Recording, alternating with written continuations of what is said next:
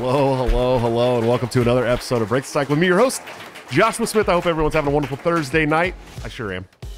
Man, too. What's up, Mike Canegas? What's up, Mike Canegas? How's everyone doing? I'm doing the show tonight, and then Friday, tomorrow, I'm getting all ready, and then Saturday morning, I'm flying to Tucson, Arizona for a presidential debate where I will smash down my foe enemies in the Libertarian Party, because everyone knows I have the best platform anyways.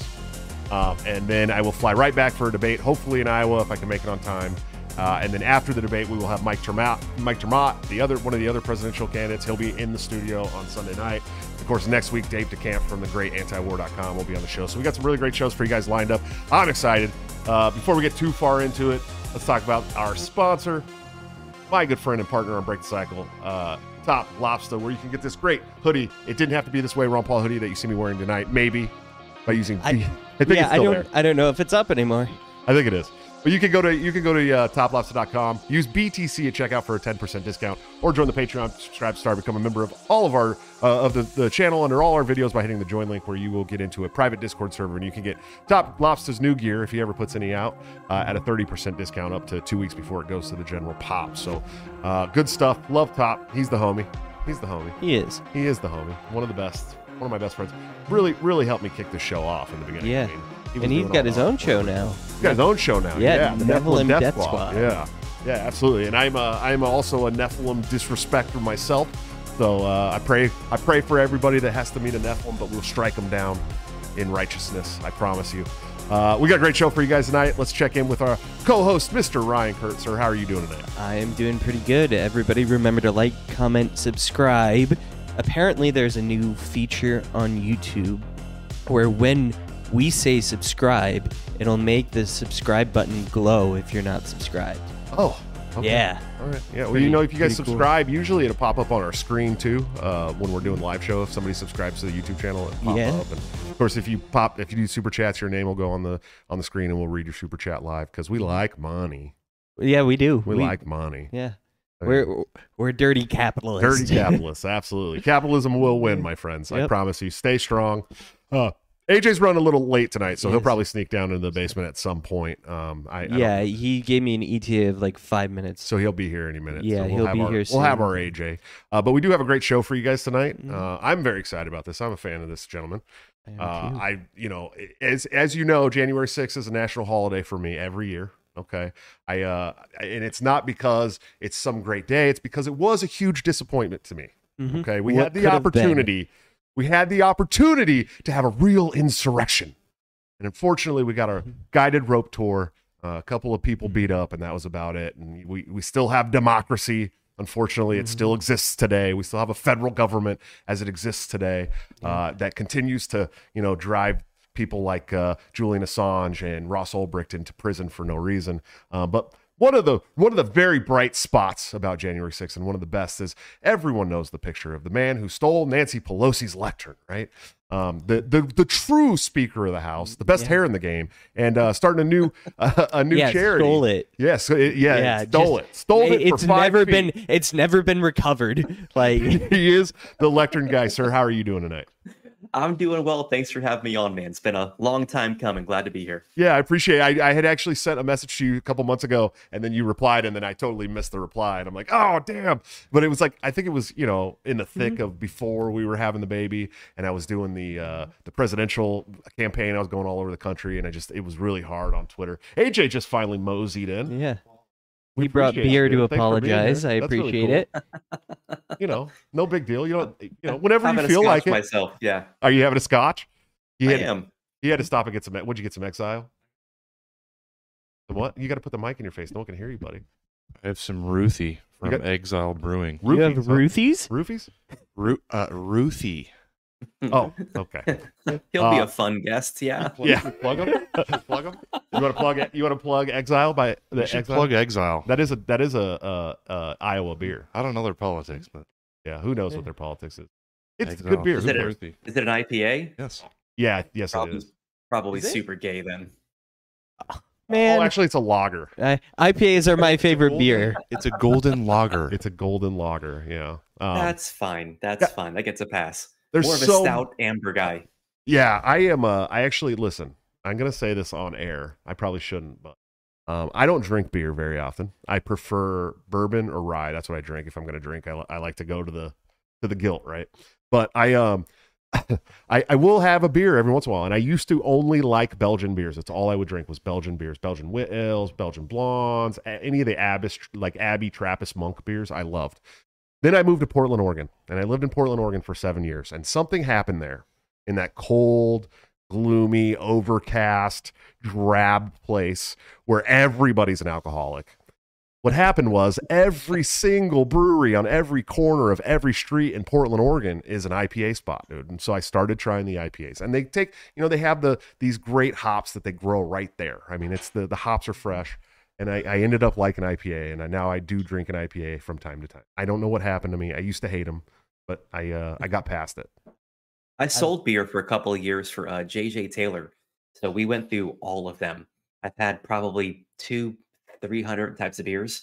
Oh, so I've been through all of them, but Whoa. I definitely land closer to stouts. I like cooking with them. I like Sure. smoking meats with them. So definitely where I land. There was a place called Hubcap Brewery in Portland, Oregon that had a chocolate. It was like a chocolate porter stout or something. Oh yeah. And they used to they would do an ice cream float with it, and it was so good.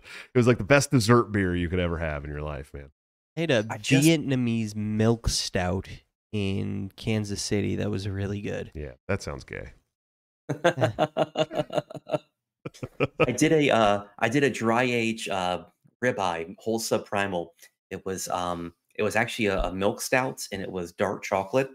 Put it all together with some Wagyu beef tallow. It has kept coating it. Went 45 days. It was amazing. I think I may have seen you cooking that. I may have seen a picture of you getting that all prepped. Guys, we got a lot to talk about tonight. We got Jew Tunnels.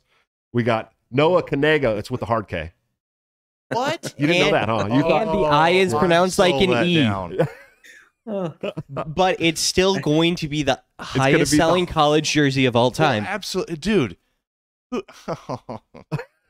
He's so let down. He had no idea that's how he hadn't seen the interview. Okay. Yeah, No. if he's he's recruiting right now, I would demand that a part of like the recruiting package be that you get some return on the likeness of your name. Well, that's what that's what NIL is, bro. Yeah. Well, They will. I don't know if you get it. I don't know if you get it for jersey sales. You get a portion of everything that's sold in your likeness now in college because Okay, it's the NIL I deal, wasn't that's what's I cool. wasn't sure about. My nephew-in-law plays at Notre Dame, and he's already stacking tens of thousands of dollars in NIL as a tight end. Nice. So. Nice. What city do you think is going to buy the most Kanega Noah jerseys? Kanega jerseys? Kanega. It's going to be Kanega. With the hard K. well. It's gonna be somewhere out of Florida. It's silent every other word. Okay. It's still going to be a problem. I'm not gonna. He went on a visit to West Virginia. So if he commits to West Virginia, it will be West Virginia. That's hilarious. That would be hilarious if Noah Kanega's in West Virginia. What do you How got? bad was his mom's last name that his dad didn't take it? Right? And I'm not. Your wife should take your last name if you're a guy. This is the thing I really believe in. Hyphenating is also kind of a beta thing to do, but if I had an opportunity to change my last name from that to anything else, I would. How bad is her last name? What is her maiden name? It's got to be bad. It's got to be It's Hitler. super Blackman. bad. It's Blackman. But you know what's funny about this? Blackman. You know what's funny about this is this is cool. This is actually cool. This is giving white people the N-word pass without having to say the N-word, because we can just say, "What's up, my Kanega?" now. Well, if I And put that's it in text with the silent K, is it still racist? I don't know, but we can say it with the K, and that's just our word. It's our word now. That's our word. I'm sorry. Yeah, I went to a Bone Thugs and Harmony concert probably 6-7 years ago now, and I grew up with gangster rap, so that was kind of my thing. Sure. And when I went there, I was very much by myself, and I wanted to sing along the best I could, and I know all the lyrics, but I withheld from singing all of the songs. Sure. I grew up in a place like that concert. Legitimately. I was on an island, my friends. And I've routinely been called the blackest member of the Libertarian Party with my blue eyes and everything. Yeah. Routinely been called that by several people, a lot, especially in Florida, the Florida delegation, because they've seen me in action at the Black Club. So, Have I ever told my story on the show of how I got psyoped into screaming the N-word at people for a night? oh God, I know, but we need to hear this my now. God. All right. Come on, out with it, buddy. Yep. So I was in Did you college. take your Ritalin tonight? Yeah, I did. All right, go ahead. Okay. I'm excited to be here. I'm having a good time, and I might lose my job over this, but whatever. No, it's so. Please don't fire Ryan. So I was taking a history course because it was one of like the required classes, and I took the history of sub-Saharan Africa, and offered for It's 2 extra weeks long, credit right? was to go to this exhibit that the Black Coalition of Students was doing about like kind of trying to emulate slavery as best as they could. Sure. And so I went and did that for extra credit, and I thought it was actually really cool. So you walk in there, and immediately some guy's yelling at you with a whip. There's cotton on the floor. You got to start picking it up, and then they take you through like through the like back hallways and the underground railroad. You get auctioned off. It's crazy.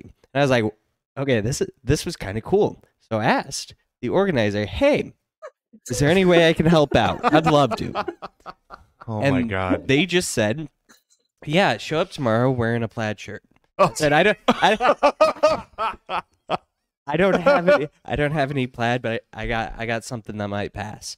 They're like, great. I am completely oblivious as to what my role might be. I show up, and I realize once I'm there that I am the only white person, and I am the only man. yeah. Oh, So Don't worry, he was just a sharecropper, everyone. Yeah, you a massive. So I have this group of college-age black women pressuring me to go scream the hard R at people for the next 3 hours of my life. And there wasn't anyone else who was going to be able to do it. So I did it. I was 20 pounds lighter than I am now, and my voice was a little bit higher. And so I did not do It was it. before your balls dropped. Is this I before was- the I was internet? nine- Is there any footage of that? I was like, no, I was like 19. So I'm in there, and whenever I did all right when it was like a group of white women that came in, and they would be like scared, and I would like crack the whip next to them, and be screaming at them. The fucking Oh my football team God. walks in. okay. Listen, I'm hearing Offensive this whole story. lineman. Yeah. This is my takeaway. This is why 19-year-olds shouldn't vote. If you can be Yeah. silent,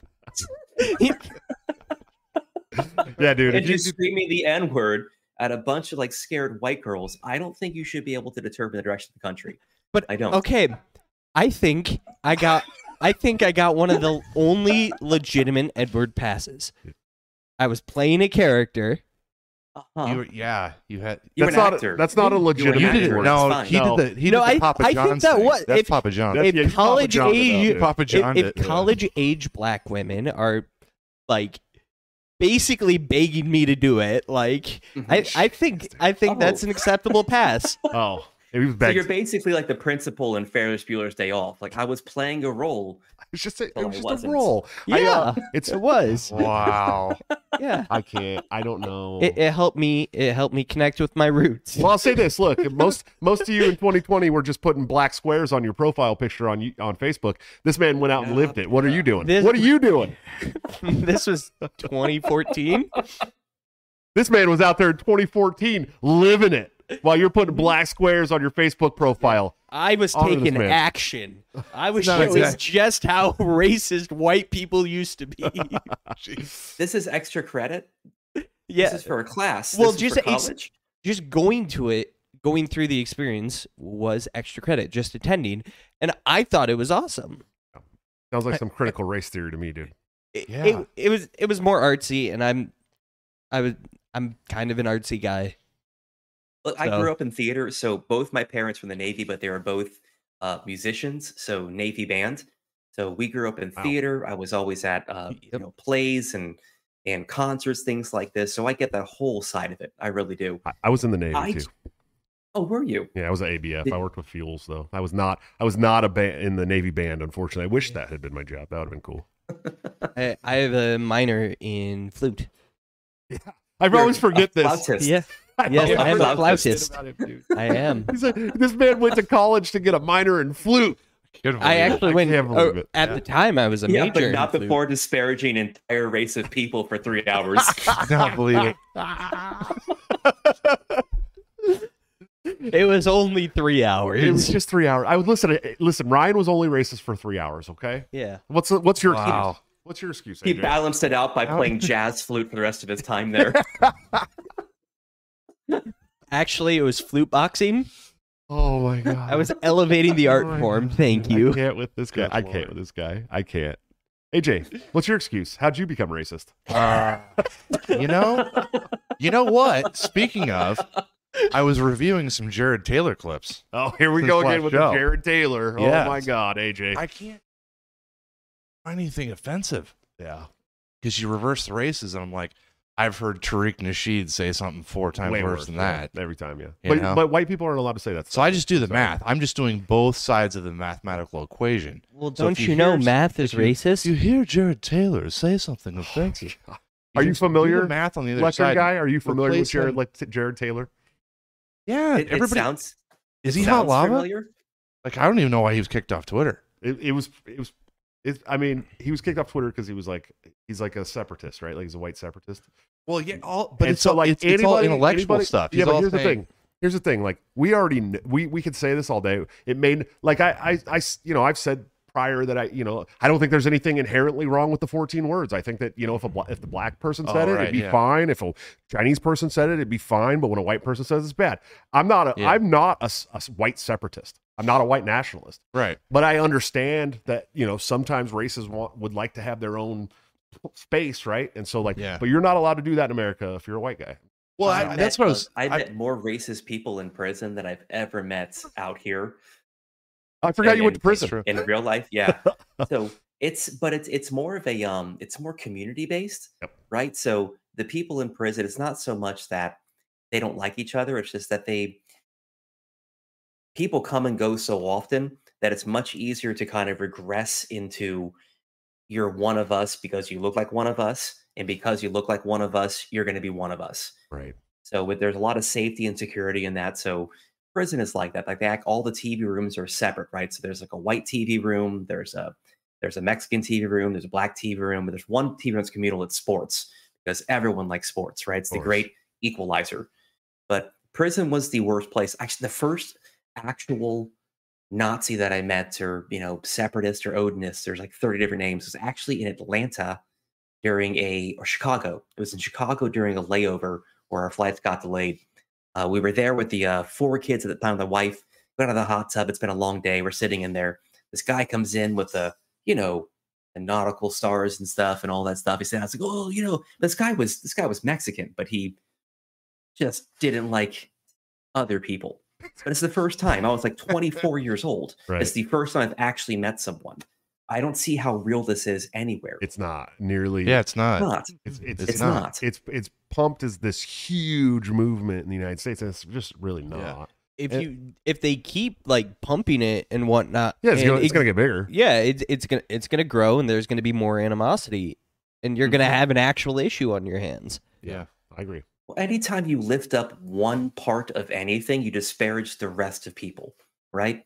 And I don't really give a shit what you are, what you subscribe to, and what you say you are. It doesn't make a difference to me. Are you a good person? Are you doing good things with your life?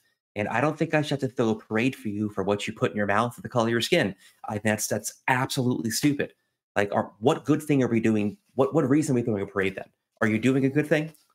Are you a good person? Yeah. I don't know. The whole thing is stupid. It's the argument against forced diversity. And I was I came up in the 90s, when high crime time, and so that's when I was in junior high and high school, and we were always taught that diversity was a great thing, and we celebrated it. We had Diversity Week. It was a real. The point was this is a good thing, and we need to integrate this into our society, and that's just the way I was taught that. Right. And now I've grown older, and I'm like I'm not so sure. I'm not so sure that forcing it is a great idea, right? Yeah. Well, so I don't think there should be a lot of force that. Well, I just think it should happen organically, and when you watch it happen organically, people self-segregate. That's just the way things happen. How much diversity until it's all black? What's that? It's not diverse enough until it's all black. No, I don't think that's I don't like the Oscars. Well, that's that's the narrative, right? It needs to match. Every board of directors everywhere needs to match the DEI stuff has to match the population, right? I'll say this. Let me say this because I got in this conversation. You know Owen Benjamin, right? The comedian Owen Benjamin. Yeah. Obviously, very, very big on the racial jokes, and I get that. That's fine. And he's always talking about the black kid that stole his bike, right? He brings that up a lot. And I went on to one of his posts, and I said a very real story that happened to me. White skateboarder kid broke into my mom's house, stole my bike. I had like a Diamondback Assault like that I paid for myself, saved up money for years. And, stole my PlayStation, a couple other things out of my house, a bunch of my mom's jewelry and shit. His name was Johnny Styles. This is a real story. I posted this story on one of his things just to say, like, because when I found Johnny Styles outside the high school, I roughed him up. It was raining. There was like a puddle in the ground. I roughed him up pretty good. He started crying. Okay. He's like a white tweaker skateboarder kid. He started crying. And there had been a group that formed around us. And this black guy, out of the blue, just absolutely levels him. I mean, punches him in the face harder than probably I've ever seen anybody get hit in the face in my life still to this day. And he goes out in a puddle. He's laying like face down in a puddle. Someone had to like turn him over. And the guy's standing over this guy, screaming at him, saying, "You don't ever rob nobody's mama's house," inward, over and over and over again.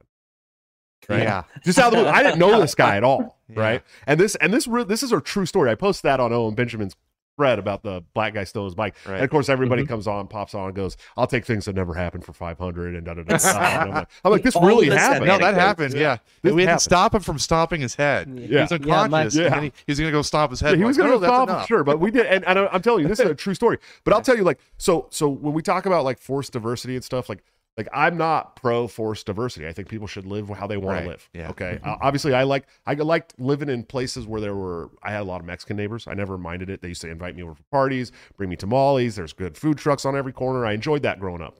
Yeah. But I also lived in all black neighborhood where I had to fight to get my respect.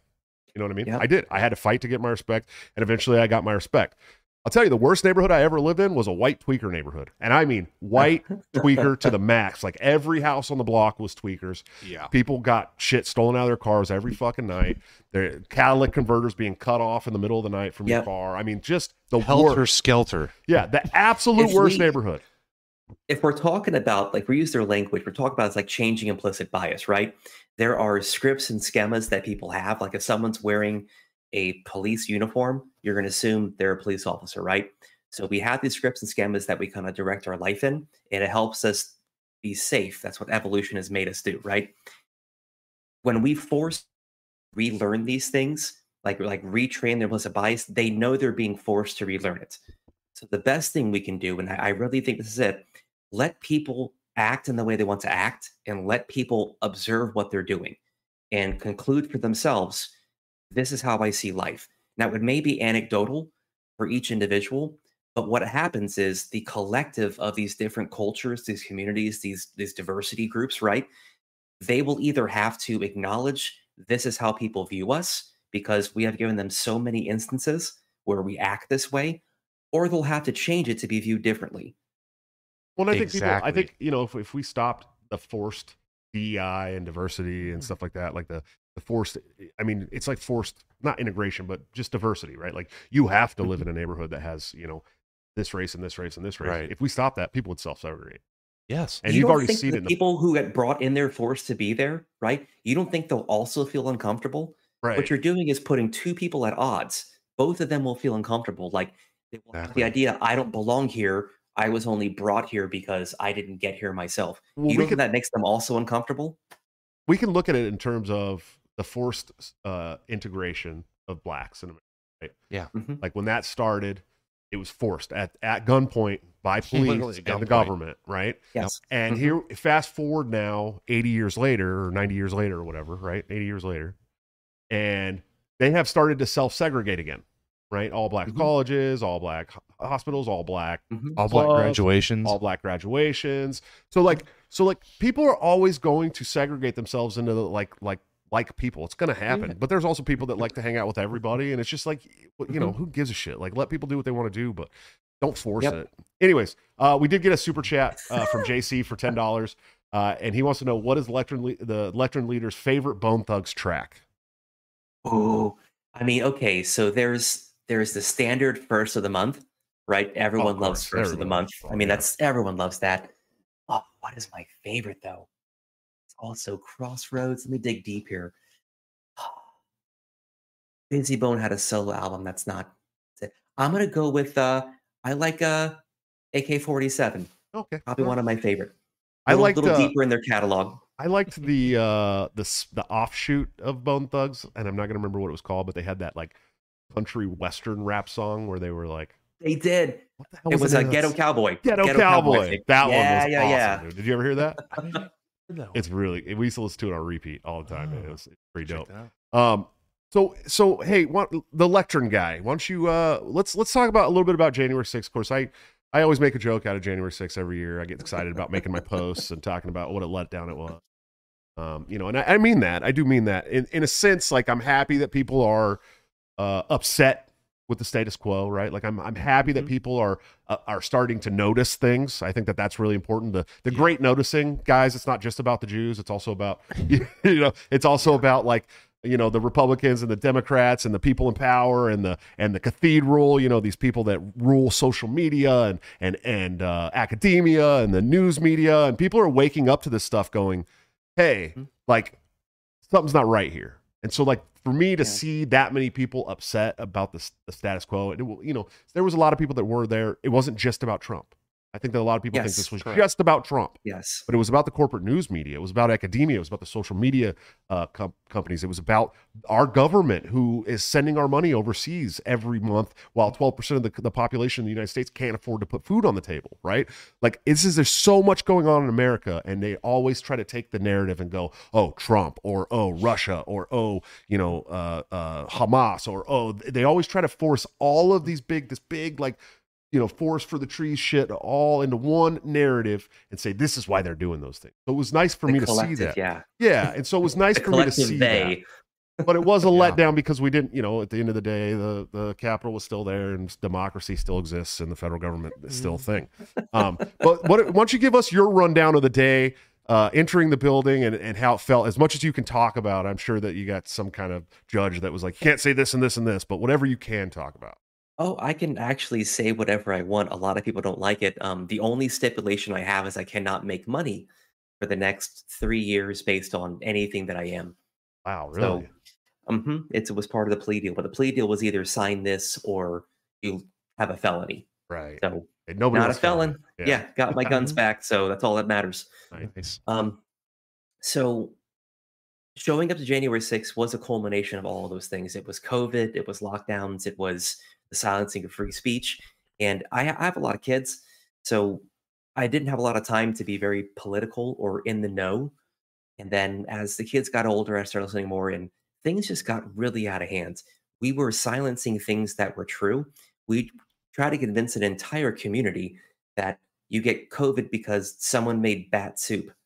Like this was a thing, you know? And if you do things like take ivermectin, you're an idiot. It's like, well, it is a case studied medication that does work for a handful of things, and off-label things as well. Yeah. Yeah. So it's the silence of voices, right? There are doctors who wanted to prescribe steroids because it's a respiratory infection, and typically the gold standard is this is what you prescribe. And you know, we see all these things happening, and it's almost like they wanted us to get sick. They needed us to get sick. They wanted us to live in the space, and this was kind of the start of how much can we get away with, and then what can we get away with next time. So I'm watching all these things. You know, the election was obviously an issue. I've never seen anything like that in my life. So I show up to DC. It's my first protest I have ever been to in my life. Never been to a Trump rally. Didn't vote for him in 2016. Voted for him in 2020.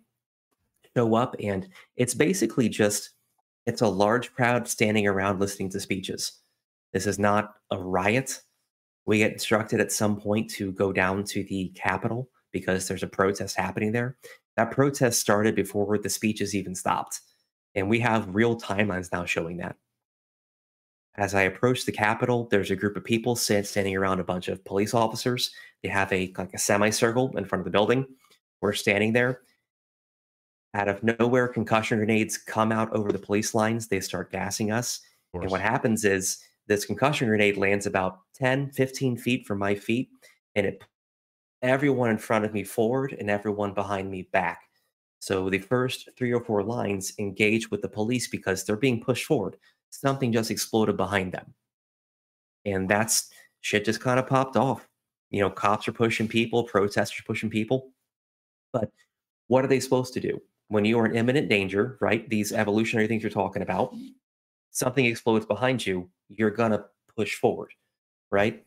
Animals do this, right? If you're herding sheep or something, pigs will jump off a cliff if you keep pushing them, So I see all these things happening. I'm not there. I don't want to hit cops. I don't really support that or hitting anyone in general, unless they're talking to my wife or kids in a way I don't like it. I go inside because a group of people are going inside. I have no idea that anything is happening. Just hundreds of people are filtering in through a door. So I follow the hundreds of people filtering in through a door. And from what I've seen for a protest at the Capitol, it's very common to go inside and protest and leave and not be arrested. I've seen several of these events happen over history, and I think I'm within my rights to do this. I go inside, people are walking around. I've never been in the Capitol before in my life. I see this lectern sitting under some stairs out in the open. It's not an office, not in a locked room. I pick it up. I carry it 20, 30 yards to the center of the room, give a short speech behind it, and walk away. I wander around for 20 or 30 more minutes. There's a group that is marching down towards the Senate chamber doors. This is Ashley Babbitt's group. So I follow them because they seem like they know where they're going. I'm sitting by the doors and I'm chatting with the guy. And I'm asking the guy, like, what's here? What's going on? It's like, oh, that's where they are. I was like, what do you mean that's where they are? He's like, well, that's where they are. I was like, who's they? He's like, that's where they're meeting to count the votes. And I'm like, they're still here? That's ridiculous. Like, this thing's been going on for 2 hours. How are they still here? There aren't protocols to get them out of here. And I'm still not even sure they were actually there. That's a completely different story. But they were there with plastic bags on their heads, man. Yeah. And Rangers hiding behind women. Yeah, exactly. I'm sure that happened. And don't forget AOC 20 blocks away, scared for her life as well, cowering. Yeah, God rest her soul. They were banging on the door of her office. Yeah, 20 blocks away. Yeah, totally. Sure, that happened. Yeah, dude, that's just crazy to me. I routinely on this show, and I'm surprised I've never gotten a strike for it. Routinely on the show, I call it an unguided rope tour Capitol. I mean, that's really what it was. At the end of the day. Great meandering. Yeah, it was a great meandering, and you, unfortunately and unfortunately, I guess, will forever live in infamy because of one picture, right? I think, and it's funny because we see you quite a bit. I mean, I follow you on Twitter, I see you on some shows, and I see you a lot. But I want to know where the little old lady with the American flag and the "Don't Tread on Me" sticker in the coffee mug is at. Where's that? The old lady? Yeah, that was at Missouri. It wasn't even at. It wasn't even here. Damn it. Yeah, that was a different. Yeah, it was Wisconsin or something. And they used that Missouri, as Kansas. I think it was Kansas. Actually. Yeah. And they used it as January 6th fodder. Go figure. He was in all the memes as, it was just grandmas with flags. Man, I wish it was. She had been there. That but there were grandmas there. Yeah, there was a grandma there actually with cancer, like lost all her hair to chemo, and they still sent her to prison for. Seriously, for how long? Seriously, I think it was 2 months, 60 days. How long did they send you to prison for? 75 days. I did 71 days in a federal prison and 4 days in isolation at a local jail. What federal prison did it? Coleman in Florida. Oh, well, at least you got some nice weather, right? I did. They actually, I was in isolation for the first, I think it was 17 days I was there. And then when they finally let us out, they were still doing COVID lockdown. So they kept us locked up, inside the building, couldn't leave. We could leave to go get lunch, but we had to come back, lunch, breakfast, dinner, those things like that. But there was a point where they were just mad at so I stayed in the camp, and the camp was wild. People were bringing in contraband every single day. I mean, we're talking cell phones, drugs, porn, Rokus. I mean, it was Rokus. It was holy shit. Yeah, Johnny Walker Blue and a cake. That's what I had for my going away party. They were nice to me, but They were mad at the camp because they were bringing in contraband, and the warden had put out an email, and he CC'd every section of the prison. Hey, COVID restrictions are up. You get your yard privileges back. So basically, you can go play basketball, go play baseball, walk around the track, whatever. Well, our camp didn't let us do that, and I said, well, the warden just said I could. So I walked out one day. I was like, I'm fucking tired of being inside. I'm gonna go for a walk. So I go out there, the only guy on the track, and I do a couple loops, and everyone's looking out through the window, like 30 people plastered to the windows, like, dude, they're going to put you in the shoe. They're going to put you in isolation. I'm like, I don't care. I have a letter from the war, and it's like a walk. So I walk for 10, 15 minutes. Eventually, 3 people come out, 10 people come out. Eventually, the entire prison just empties into the yard, and they allow us to have our yard time back because I went out and said, this is bullshit. So you can't tell us we can't go for a walk. So the prisoners really like you at that point, for sure. Mm-hmm. Yeah. I always, I've never been to prison, thankfully.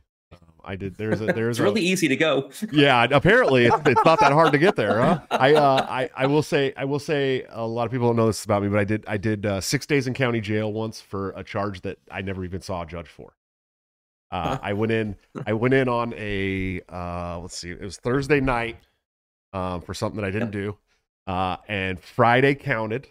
Saturday and Sunday didn't count because they can hold you 72 hours without seeing a judge. They have to let you go.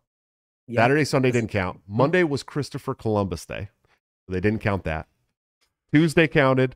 Wednesday, they let me out. Wednesday morning. And this is in Richmond, California.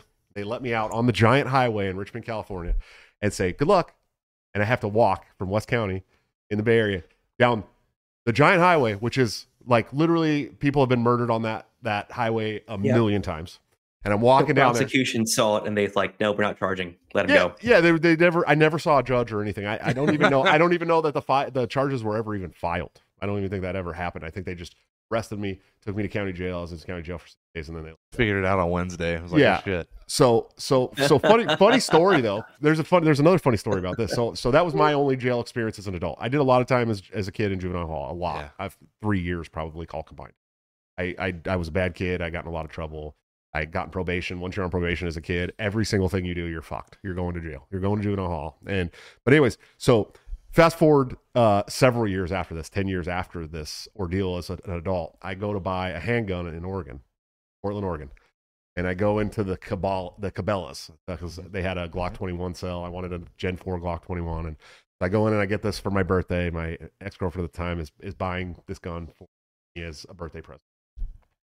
And so I do all the paperwork, and I'm like, all right, I'm going to go walk around and look at ammo and ammo boxes and stuff like that, because this is going to be my new carry piece, right? It's Glock 21. And I come back, and they're like, actually, you've been flagged. You can't buy a handgun, Portland, Oregon. And I'm like, excuse me? And they're like, you have something here from, you'll have to call the state sheriff or the county sheriffs and tomorrow and ask them what it's all about. So I call them, and they're like, yeah, you have a felony charge from 2006 or whatever that says damaging a phone line. I'm like, damaging a phone line? A felony? What are you talking about? So I actually had to call California. They're like, oh, yeah, by the way, if you want to take these things off your record, you have to send us a check for $55. You send us some paperwork. You have to get this taken off your record. I said, it's your fucking mistake. You guys are the one that left. I was never charged with this. I was never convicted of this. You guys held me in jail for 6 days. Never saw a judge. No, nothing. It was never even pending. Yep. And they're like, sorry, it's kind of on us, but you have to pay us and fill out this paperwork if you'd like to get it removed. So I had to send that in and get it back before I could go and pick up my firearm. And I was like, I never even was convicted of a crime, and they wouldn't sell me a firearm at Cabela's in Portland. The first and only guy in California to have that happen to him, right? No, well, right, exactly. Such a crazy story to think about. This happened to me too when I was finished with everything. So prison, my year of supervised release, I was supposed to get everything back. I have letters from my probation officer, federal government. Yeah, you're good. Go after it. I went to go purchase a gun because, just wanted to make sure everything was copacetic. Of course, yeah. Especially after what you've been through, man. Exactly. So I get flagged, and I get flagged by the FBI and the state of Florida. God, what is it? NCIS? I think it's NCIS. Oh, sure. No, it's the NICS. NICS. NCIS is the Naval long-running criminal. television show. Well, it's the naval criminal investigation system. It's like where the JAGs and all They those have people like work. 18 But in spin-offs of that ICS is shit. the national. What is I can never remember the acronym, but that's I don't basically know. that came in with criminal the database. that came in with the National Firearms Act, Yeah. and it's essentially how they try to make It's you. Scotland Yard. Yeah. Register, yeah. Well, I fought, so I had to fight. So I had to get my documentation from Washington, D.C., and I'm calling the county clerk like, hey, I need these documents. They're like, oh, you're not in our files. We don't know who you are. Yeah. I'm like, well, asshole, I'm on your website giving you my case file, and you can Google me. Yeah. You Just obviously Google the have Lectern files. guide. Come on, what are you doing? So that took 2 weeks. Attorneys had to get involved. Finally, the documentation. I'm working with the FBI. I have to get fingerprinted again because I guess they don't have my fingerprints. Every single 3-letter agency has my fingerprints, but I'll do it again. Fine, whatever. Send it to them. They're like, we don't know who you are. We didn't deny you. What are you talking about? I'm like, you gave me this number. This is the number you gave me. So 3 times I asked them for this, right? They finally said, oh, yeah, we definitely found your record the 3rd time. Right. So they give me permission to buy guns 1 time. There's a special number they give you, right? And then you'll have to do it like every time you go to buy a gun. Yep. Well, I went and bought 6 more is what I did. Smart. And then so I went to go pick all of them up. I got denied again, this time by the state of Florida. State of Florida said, oh, you can't purchase guns because you were arrested for this crime. Went down to the Department of Agriculture, which does the concealed weapons permit licensing. Nikki Freed took my license from me through all of this. Wow. So I'm like, well, I'm here to get my license back. They're like, no, you can't have it back because, you're a felon. It's like, no, here's my documentation. They said, take it up with Tallahassee. And I'm like, I'm giving you the documentation in person right here. This is notarized. This is a court sealed document. Give them my license. Well, they wouldn't. Got the attorneys involved again. We had to call some secretaries for some state lawmakers. Long story short, it's a long story. I got everything back, but I was stopped at a federal level and a state level. Mm-hmm. Absolutely. And yeah, it's how about those gun laws? Yeah, how about those gun laws? Really That makes so much sense. Well, it's so funny because the left will be like, yeah, that's a success story. We stopped him from getting guns for a week. Yeah, you know what I mean? Guy's not a criminal. Yeah, and he's not a criminal. And you are probably a very rare case of someone who's been to federal prison and is not a felon, though. I will say that. Yeah, that's true. Yeah. That's true. Very rare case of someone. We're becoming less and less rare. The amount of nonviolent misdemeanor cases from January 6th that went to prison over this is staggering. Except for Ray Epps, that is the one that got away. That's what I was going to ask you about. He's How do you feel about that, 90 dude? days of probation, right? Yeah, he didn't even. He's a year of probation. He's done. He got Yeah. a year of probation is what he got. And he's the guy seen on camera yelling, "We have to go." He's on tape. A call for action. 2 days. You want to talk about overthrowing the government? There you go. There's your statement. No, we need to go inside the Capitol. Yeah, I've seen that video where he's like, "We need to go inside the Capitol." And My they're buddy just yelling Takes Alaska was the guy who showed that. He's the one who broke it. On top of this, Ray Epps did not just say that. He was in the front lines shoving a large sign, like aluminum sign, into the police line. There's video of that as well. It's been well documented. This man assaulted police officers on top of it. Here's what's frustrating for me. This judge sent 3 people with the same charge to prison for 45 days apiece. Every single one. So he's breaking his own protocol. That's one. 2, if you try to look up his charges, Ray Epps' charges on the DOJ .gov website that has a specific and unique search engine for January 6 cases, not show up. You cannot find his information. You have to go on Pacer. Pacer is the official, you have to pay for a subscription to go look at charges. When you go look at his charges, do you know what you find? What? Redactions all over the place. Oh, dude. The attorney who came in to represent him, he's redacted. Every single officer with body cam footage, all redacted. Tell me again how I'm not supposed to say this guy's a Fed. That's all Fed like shit. There's no doubt about it. That's how many? If you had to guess, how many do you think were there that day? How many would they have had? I can never get a sense for the size of the crowd when I watch the videos. It's all zoomed in and security stuff. What was from the size of the crowd? How many could have been in the crowd to carry this out inside operation? God, let me look up. at least the size of the Buccaneer Stadium. And I've been to several games in Tampa. Oh, he's talking about everybody. Yeah, no, that's true. No, at the Capitol, the amount of people who marched there, I'm talking probably at least 100,000 people, at least. And how many feds do you? Yeah, how many feds do you think you would need to pull that off? If you're devil's advocate, you were trying to do this. Well, the FBI lost count and can't tell you. So how am I supposed to? I wonder. The whole thing was a glowy op. Hundreds. And it really makes you, it kind of harkens to this like idea that like, oh, every protest has feds in it, right? Like every big protest. It makes you look back at the summer of 2020. You remember the summer of love in 2020, right? And the Minneapolis riots, specifically, there's a video of guys walking up in masks that weren't part of the crowd and like saying, hey, we got to go burn this down and like defacing property and stuff. And then the crowd's like, hey, stop doing that. We're not here to do that. And then the random piles of bricks that just showed up. Like all over the streets. You see, everybody's seen the umbrella guys. That's the guy I'm talking about. Yeah, the umbrella. What city was that? That was Minneapolis. That was Minneapolis. That was in Minneapolis. Can we talk about the size of that crowd? In which one? Minneapolis? No, DC. Oh, the DC. That 100,000 number really puts it into perspective. Yeah, it was a lot of people. Like I can picture that because I was at the NFL draft, and that's like the size of the crowd that was there. Yeah, dude. That crowd could have burned down half of Kansas City in an afternoon. Yeah, and no weapons. They wanted them to do this, right? Yeah. So this is what they wanted to happen. So I have this running theory that they were hoping one person might set off a pipe bomb, might start burning things. This pipe bomber the day before that set things out, I think that was not a contingency, but we're hoping things happen because we can strategically start popping things off to encourage more riots in DC. And that's why I found this guy. There's not enough DC cops to handle 100,000 people, dude. There's no way. If 100,000 people showed up for an insurrection on January 6th, the insurrection would have been successful. Period. Our hotel got locked down, so the entire city got locked down.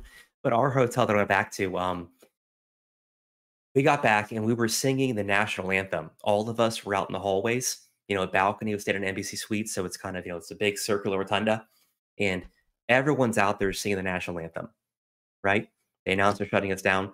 The hotel staff pulled the fire alarm because they were so afraid that we were as we're singing the national anthem.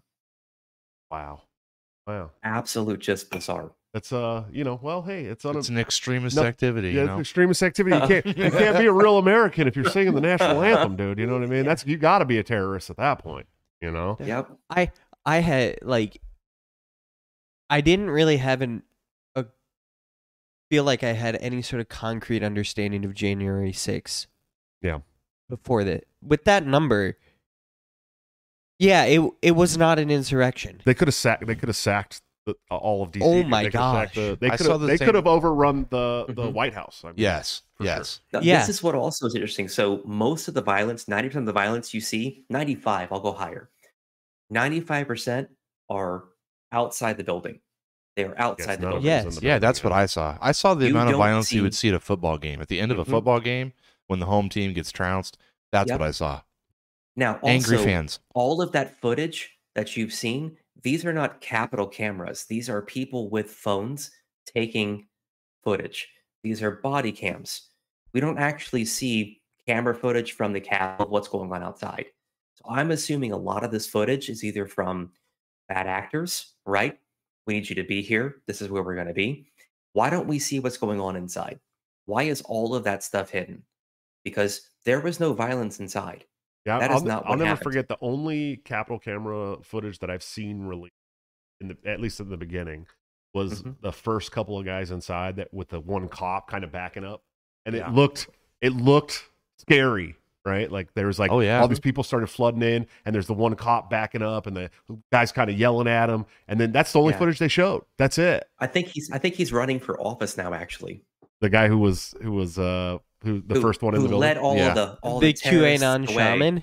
No, not Jacob Chansley. You mean? No, he is running for office. Yeah, I know he's also running Libertarian Party actually in a Republican district. Yeah, in Arizona. He's going to turn that place blue. Yeah, in Arizona, right? He's going to turn that district blue. Oh, I'm a libertarian, so we're all libertarians. I'm fine with it. Yeah, I'm fine with that. Here's my thing. We talk about this a lot on the show, but people are like, "Don't you feel bad that you might be handing the win to the Democrats?" And I'm like, no, because I don't like the Republicans either. You know what I mean? Like, I'm from a Democrat-controlled city, and I know that within the next 5 to 10 years, I'm from a Democrat-controlled state, really. And I know that in the next 5 to 10 years, that state is going to completely crumble, and the only people left to pick up those pieces are going to be people who are absolutely fed up with the way that it was run. So, I hate to be a doomer black-pilled guy, but I am a little doomer black-pilled, right? We haven't hit rock bottom yet. Yeah, and I'm like, I think it's necessary. Yeah, I don't think this specific couple of generations that are alive today are never ever going to change anything, in my opinion, because it's just not bad enough yet. No, this is why I will not announce who I'm voting for and who I'm supporting. I won't do it because I think so many people are stuck in, well, no, no, there is not a single president, single candidate. I apologize. I hear running. That's okay. That's okay. There is not a single candidate that is running that will fix what has been done. This is a generational issue. And until we start about what it means to raise families and be honest to our children and there for our families, to make the hard sacrifices, we're not going to be okay.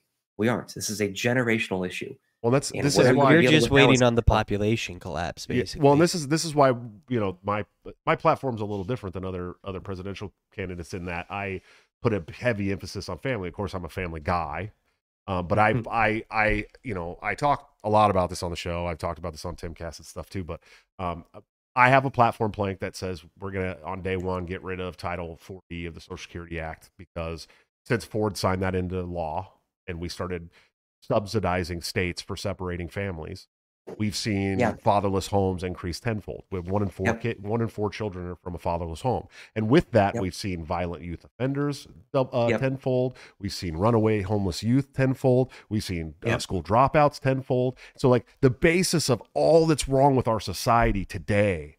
Everybody will say, well, it's the Federal Reserve, or it's the warfare state, or it's this, or it's that. And I don't disagree. Like, those are all issues that are very important. The Federal Reserve is Satan. I mean, it is the American Satan. It is the part of the puzzle that keeps us in perpetual warfare. Right. And we're not the good guys anymore. Like, that's the other thing that people need to understand. Like, if we ever were since the Revolutionary War. If we ever were. At least since the Revolutionary War, if we ever were, we are no longer the good guys. And you can look at our foreign policy right now today, what's going on in the Middle East. We've already started bombing again in Iraq for a third time. We're back there. This is since 1988, y'all. Okay. We're talking going on 40 fucking years of war in Iraq, and you're going to tell me we're the good guys? We're not the good guys anymore, dude. I'm sorry. Yeah, our foreign policy is absolute trash, and I understand that the Federal Reserve is the biggest part of that, and that's why I'm such a big Bitcoin advocate, because I think it's the way the Civil War. That's the Civil War. The Bitcoin is taking the money from the state and putting it back in our power. Yeah. But I will tell you this: the biggest, and I don't care what anybody says, I'll argue this till the cows come home. The biggest problem we face in America today is the absolute destruction of strong family units, dude. Because and the government did this on purpose. And Yuri Bezmenov warned us about this when he came over, when he defected from Russia, and said the communists are coming over here. They're going to get into your institutions. They're going to break up the family unit. They're going to do everything they can to make you destitute and relying on the federal government. And he was right. And they've done it. And they're doing it. And it gets worse every day. And if you can't, step up and, like, we've adopted kids, right? Like, people that I'm pro-life, and people are always like, that. Yeah, and people are always like, oh, you're pro-life, I bet you won't adopt kids. And I'm like, I actually got 2 adopted kids, you fucks. And how many have you adopted? And so we got 2, and of course it was a kinship adoption. They were my oldest daughter's younger siblings that were going to go to foster care, and we were able to get them and give them the life that they deserved that they had never had. Awesome. But there's nothing in the world that the federal government especially fears more than a nation of strong families, because you're not relying on the government anymore. You're a self-thinker, a self-starter, probably a lot of homeschooling going on. You know what I mean? The term I think you're searching for is generational wealth. Yeah, that too. When you have a strong family, you have the ability to create generational wealth, and you cannot make change without wealth. That is just, in a capitalist society, you need wealth to make meaningful, impactful, lasting change. Well, and to take When it you into destroy, go ahead. take it into a religious aspect too, because I'm a faithful follower of Jesus Christ, and I believe in the Lord, and I think that that's a really important part of our society here in the United States as well. And I believe that the destruction of faith in the United States has really lended a hand to the communist takeover of this. Absolutely. Fun fact. Yes. But hold on, but I want to say, quick. because he brings up generational wealth, it's generational wealth versus generational curses, right? Like, and my wife talks about this a lot. Generational curses. You know, you get on this roll, right? Sins of the father. Yeah, sins of the father, sins of the mother. You get on this roll, right? And we saw it real big. And a lot of this is the federal government's fault with, like I said, Title 40 of the Social Security Act, where they started incentivizing states to separate families. They're paying states to separate families and family law. The crack epidemic that we know 100% that the federal government started. You know, if we could get an entire generation of black males hooked on crack, they're never going to be good fathers ever again. I don't understand. This is so frustrating to me. How the black community can vote for Joe Biden when he is not solely responsible, but heavily responsible for imprisoning an entire generation of fathers who were addicted to crack cocaine. He's one of the worst. While his son is smoking has crack. not spent any time in prison for smoking crack cocaine.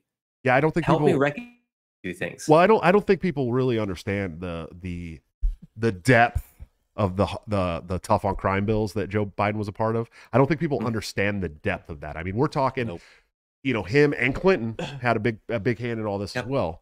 And these were the people, you know, Joe Biden very clearly in the news said he didn't want his kids living in a racial jungle, right? And Bill likes him, young Clinton. Yeah, well, and the Clintons calling them all super predators, and like you don't see what these people do, like, and you know, we'll take it back to the president, John F. Kennedy's vice president became the president after JFK was shot.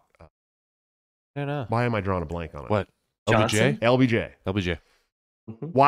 It's widely known that in a backroom conversation, loud enough for many even reporters to hear, that wasn't recorded, he said, "I'll have these N-words voting Democrat for the next 100 years."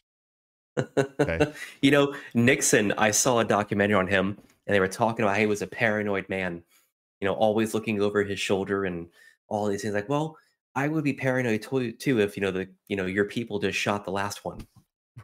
Yeah, I keep telling people like my candidacy is more about like changing the national narrative as it is, you know, trying to get elected, because we're not going to get elected. I'm running as a third party libertarian. I'm pretty not well known, you know, but we have a good platform, and we've put out some good media, and we've done some big shows, and so I'm trying to use that platform that's growing to change the conversation about a lot of things, right? Yes. But I have said that if it ever gained enough traction where we started looking like we were going to be a competitor that would make it into the national debates, I wouldn't be taking any drop top limo rides down any streets in Dallas. You know what I mean? Because I know this is how the government is. If I gain some real traction here, the CIA is coming after me, dude. The duffel bag shows up. Huh? The duffel bag shows up. Oh yeah, that's the first step. That's the first thing. First step. I think the CIA is clever. I think the federal agencies are far more clever about their tyranny than they used to be, and so they would find a way to destroy you that isn't killing you. No, they would find me. No, listen, they're trying with Trump. They would find me in the pond behind my house with a 2-shot suicide to the back of my head, dude. Yep. Put a couple floaties on your arms. Water. Yeah, drown in 4 feet of water at Martha's Vineyard. Yeah, or put some floaties on them. They would trump up charges, or unsavory material would suddenly appear on your hard drive. Too, yeah, and that's what happened to Cody from Defense Unlimited too, right? Like he put out we talked about this on the last show. He put out all of these blueprints for 3D printed guns. He said, "Here you go. The debate's over. Gun debate's over. You can print an AR-15 in your basement right now for $350." The catalog. Air guns. Air guns actually have you seen these? Looked into these? So they actually have guns now that are done with PSI. So basically like bullets, like, not real bullets, but they're bullets. These things have better terminal velocity and impact power than 9mm. I will send you some videos, and they're not regulated at all. You know about this yet, AJ? Air guns? Air guns. Air? Compressed air. Oh, yeah, but how many shots do you get before the It's little one. It's a one-shot thing. One. Yeah. It is one. It's a good boot. It'd be a good boot It's gun. just started. It's just started. Yeah. I'm a carpenter. I'm telling you, my nail gun, I can fire off 16, 17 across a couple of seconds. So all it needs is just some better pneumatic engineering, and it'll be just as good as they are. Speaking of, we've seen some shots of the inside of your house around Christmas time.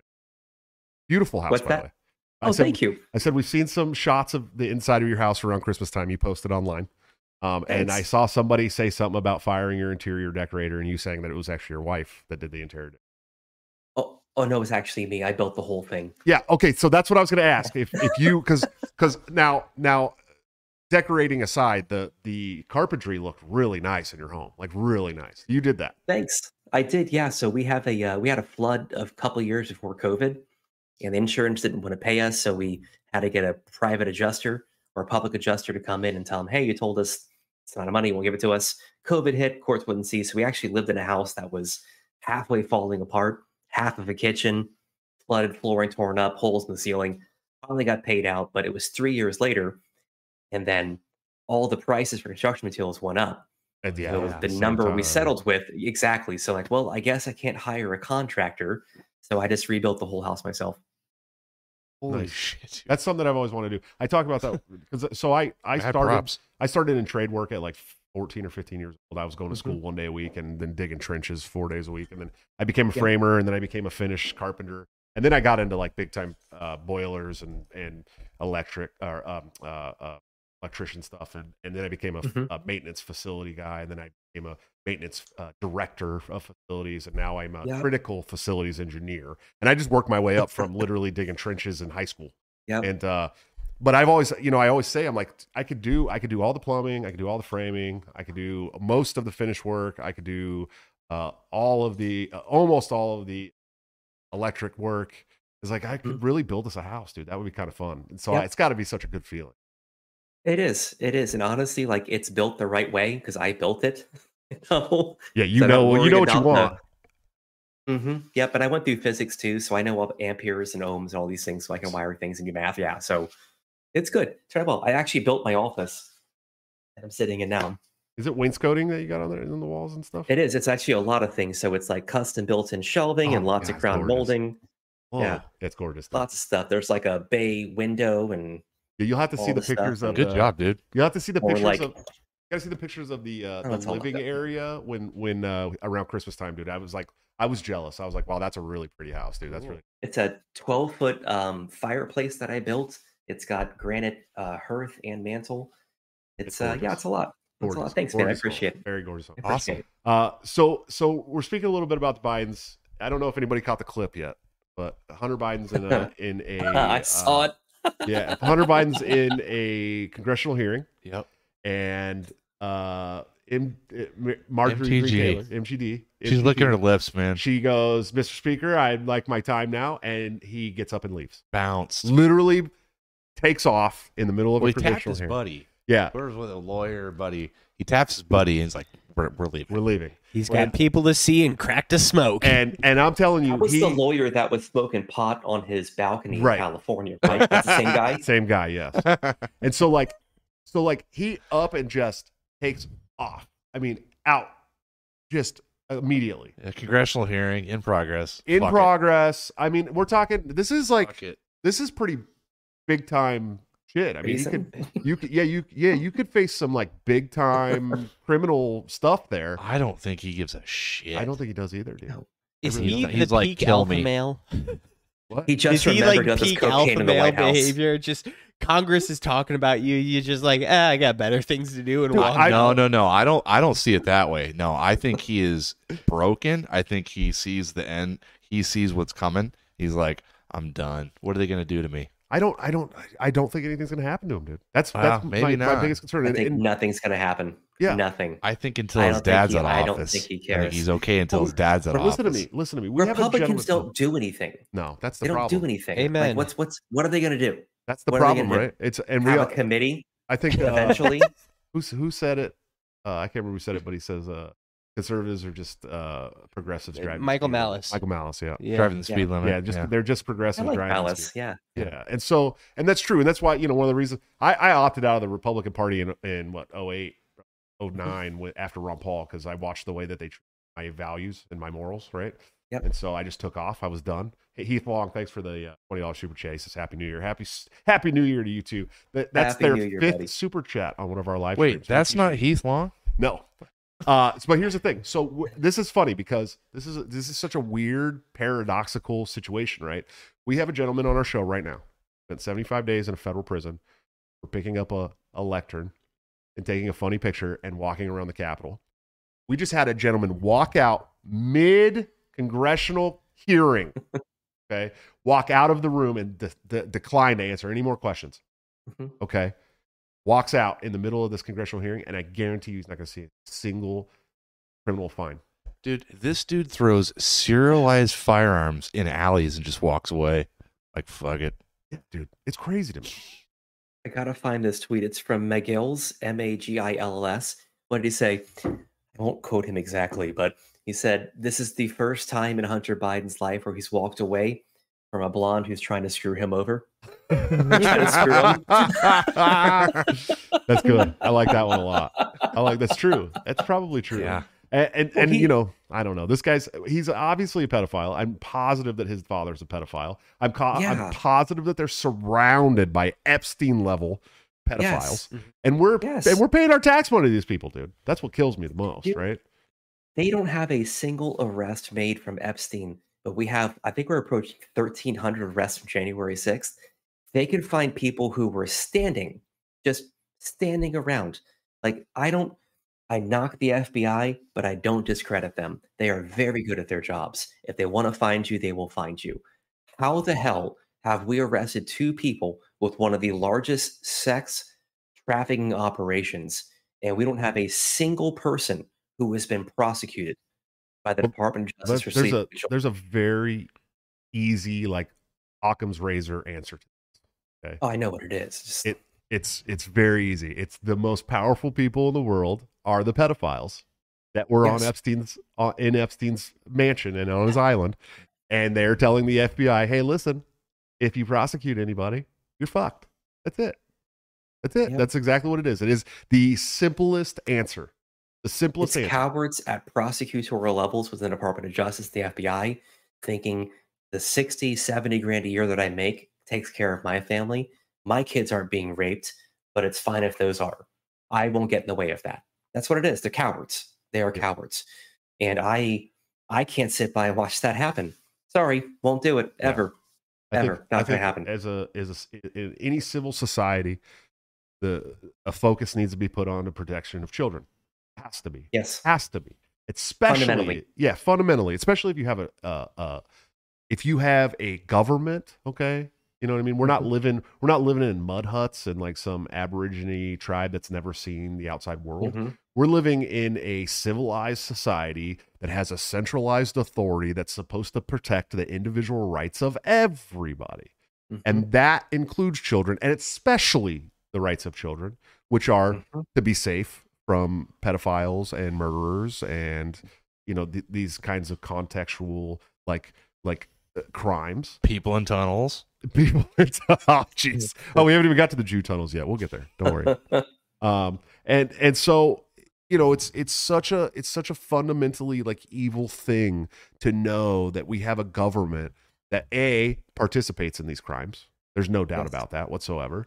And B, refuses to go out and get the justice that these children deserve for these crimes because either they or their friends or their family or their boss were involved in these things. And so, who's the one that's going to go out there and get the justice for these kids? Who's going to do it? This is what pisses me off. It's like all of those people, I expect corrupt people on their way up to do corrupt things. Because it's what they're aiming for, right? These people are narcissists, and they're gonna doing horrible things. What pisses me off is the people who support them because they toe a party line. I'm starting a charity, and I build little lecterns. I auction them off, and the money goes to kids. I love it. They go to kids, right? That's it. I have one here. It's there's Here we go. A kid? We gotta get one. I gotta get one. I'm gonna order one because we're gonna need one for the set. Oh, I do keep a nice bottle of Sweet Baby Ray's up there as an ode to the Zuck, and then I have my Hotter Than the Sun Scott Horton's hot sauce that's autographed by him. We're gonna need an autographed lectern for the show, please. So. Yes. Well, I auction these off. All of the money, like I actually pay for all the supplies. They all go to kids. We bought Christmas for kids. We raised like $2,000, right? Nice. You drop in a bucket, but a couple of families had Christmas. And the left hates what I'm doing, even though it's for kids who had no say in this. Well, the left hates children. I mean, that's the thing. That's the thing. That's the thing that we need that we don't talk about enough.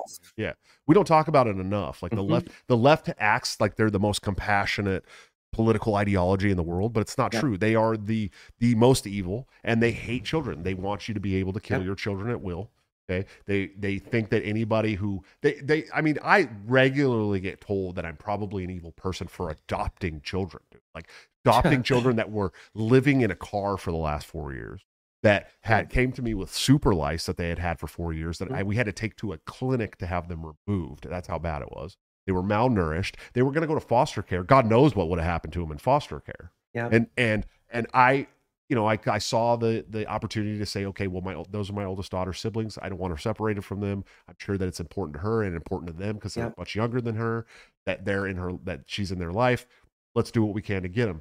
And I've been told that, you know, it's probably, well, that's a narcissism complex, or you're just doing it for the money, or I'm like, we've never been paid $1, a single fucking dollar. I don't care. Yeah, we couldn't. It's not about that. We could not get Medicare for them. Okay. They're like, we have never gotten a single dollar. Everything has been out of fucking pocket since we've adopted them. And I have the leftists telling me that I'm an evil narcissist for adopting 2 children. Okay. These people hate kids. They don't want anybody prosecuted that was a huge pedophile going, you know, on Epstein Island. They don't care. They think it's all a conspiracy theory. They want you to be able to murder your children. They, you know, and then we see, like, you know, these parents that constantly get arrested for like neglect and shit, for killing children, and they're always big fat leftists, like every time, right? Like every single time, dude. You have the Chelsea Handler vibe too, where she posts these TikToks. That's the whole other part of it too, right? I could do all this because I don't have kids. That's the whole other part too. Is there's like this whole movement of people that are like, oh, we're happy childless marriage, and they're you're called like anti-natalists. It's this weird dark projection thing where like you're like, well, why do you have to tell us that if you're so happy that you didn't have kids? Why are you proclaiming that to everybody? You're trying to convince me, or you're trying to convince them, right? They're trying to convince themselves. Well, here's the thing, and I always come back to the same point, dude. Like that's cool if you don't want to have a legacy, right? But like, I want my kids to remember me. I don't want them to pass down stories of me to my grandkids and my great grandkids. And I don't want to die alone.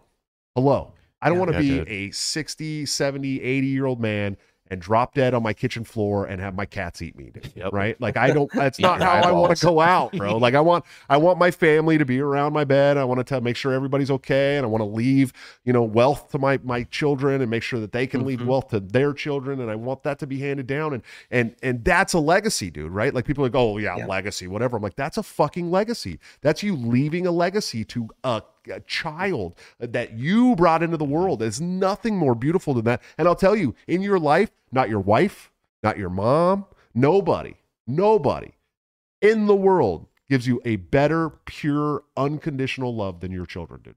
Period. It does not matter who it is in this world. No one loves you as much as that little child loves you, especially dads do. It's so fucking important, especially as a dad. And I've learned this so much with my 3 little, because we have 3 that are 3 and under. Right. I remember when. Yeah. And well, we also have 12, 11, 9, and 6. And then we have 3, almost 2, and newborn. Right. But the 3-year-old and the almost 2-year-old are little boys. And every day, my 3-year-old does something that he saw me do. Every day, dude. Every day. And it doesn't matter if I've had a bad day at work and I'm trying to be the best dad I can, and I'm a little upset and I'm a little frustrated and maybe I raised my voice a little too much. It doesn't matter what I did. It doesn't matter. He is in love with me. Absolutely. You will never have a better love than the love of your own children. So why the fuck do you think that you're going to be happy at 70 years old as an old person alone in your apartment with your cats without kids? Go have kids. Stop being an idiot and go have fucking kids, dumbass. What do you think, Lectern guy? How do you feel about this? Well, I've got 5 sons. Oh yeah, so you had all boys. I forgot about that. Yeah, all boys. Yeah, ranging from 8 until God, he'll be 17 in a couple of weeks. I actually miss his birthday. It's gonna be sad, but we're making up for it. I don't know. I've done a lot in my life. I've learned a lot of trades. I've learned a lot of skills. I've done college. I'm married for 13 years, but there is nothing better than watching your kids grow up and exercise themselves as good people, you know? And it's because they emulate, they mimic, they are the person that you are. And to watch them grow up, meet the people that they are, it gives me confidence that I did a good job.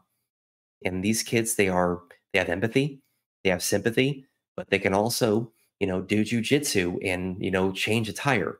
Nice. So yes. they're good kids, man. They are. Well, I think it's funny because the left frequently tells me, "Oh, your kids are going to grow up and vote socialist." Like, no, they're not. No, they're not. Sure, you know why? Because I'm not doing what you're doing to your kids. I'm not using them as a gender prop, right? Like I talk to my children about these very serious political issues when they ask me about them. Yeah. Right, like my son came home, and like I've talked about on the show. Sometimes my son came home and was like, "Hey, Dad, they're saying the Civil War was over slavery. Is that true?" And I'm like, sit down, son. Let's have a conversation, right? Yeah. There's some other things at play there, right? Yeah. And like I said, he came to me. He's like, "Dad, there's a gay group on campus, and there's no straight group. Would you get mad at me if I started a straight group?" And I'm like, "Hell no, I wouldn't." You know what I mean? And so he's like, "Well, what if I get in trouble at school?" "Well, you tell those people that got you in trouble to give me a call. We'll have a talk about equality, But exactly. I don't force the shit on them. I don't beat it in their head. I don't say you're gonna grow up and be a libertarian, and I talk to them about these very serious situations in a way that they can understand. First of all, because I'm not trying to throw a Murray Rothbard book at my 12-year-old and be like, "Read this." Although. Sure. The last time he got in a lot of trouble, I made him read Jordan Peterson's 12 Rules for Life, and he had to write me a short summary on every chapter and then why that rule was important in life. And I never in the world thought he'd do it. I said, if you're grounded for 40 days, if you can do this, I'll let you off grounding as soon as you're done with it. And he did it in like 12 days, right? Yep. And he's like, "Dad, this is a really book. Like this is all really important stuff, And I read both in prison. Yeah, well, and that's like one of my proud, like frowning, like shining moments as a father, because I never expected that I was going to get my 12-year-old to sit down and read an entire Jordan Peterson book, and I didn't see that coming. I thought he was going to be like, "What do you mean by rules?" Yeah, and he didn't just read it; he wrote a summary of every chapter to showcase that he read it and understood it. And then wrote another paragraph about why it was important for his life. I never in my wildest dreams thought that was going to happen. And that's just such a good thing. But I didn't force it on him either. I gave him the option. You can read this if you want to get off grounded early. You know what I mean? So, well, there are 3 things that happen there. Oh, there are 3 things that happen there, right? Well, Jordan Peterson, I called him out today, so we'll get to that. As you should. He should be called out right now, but I get it. Yeah. So there are 3 things there, right? One, there is the reward of being dumb and disciplined. There is the reward of learning. There's also the reward of doing something that you've instructed him to do so he can have relatedness with you. So you're harping on 3 things that encourage relationship, and that's why it's so successful. Boys that you're raising, sons you're raising, they need direction. They want direction. If a father says this is a good thing to do, and they give them the work, right? They don't sit there and do it for them and make them watch. No, this is the work. Go do it. Boys want to become men. They really, really do. Give them work to do. Let them free. Let them show you I can do this thing. And you did all those things. It's fantastic. Yeah, it was a really good, and he knew how important. I think that's a very, even though I'm kind of at a point with Peterson where I'm like, really, man, what happened to you? The whole Con Inc. thing is going down in flames for me. He came out against the Defranzor Inc. Defranzor memes, DREFANZOR. Oh, sure. Yeah. He had this AOC talking about bringing in migrants because they're going to be voters. It's a joke, right? And he has Alex Stein in the picture in the background. Well, Wall Street tweets this thing, right? Quotes it. Holy cow, this is hilarious. It's obviously a joke. Jordan Peterson gets hold of it and says, this is so dangerous, we shouldn't be doing this, and whoever did this should be criminally charged for the highest crimes. And I'm sitting there and so, well, this is art. And you seem to be very Canadian in this point because you want people to be arrested for speaking and to have art, because this is art. Well, he got really Canadian about anonymous accounts as well on social media. Do you remember that? He started saying that all Nikki anonymous Haley moment. Yeah, all anonymous accounts should be removed. It's like, dude, you know, some people want to keep their fucking jobs. So, Peterson, do you know his reasoning behind that? I'm sure it was gay, but go ahead. Okay, so Especially if you're gonna explain it to us. But go ahead.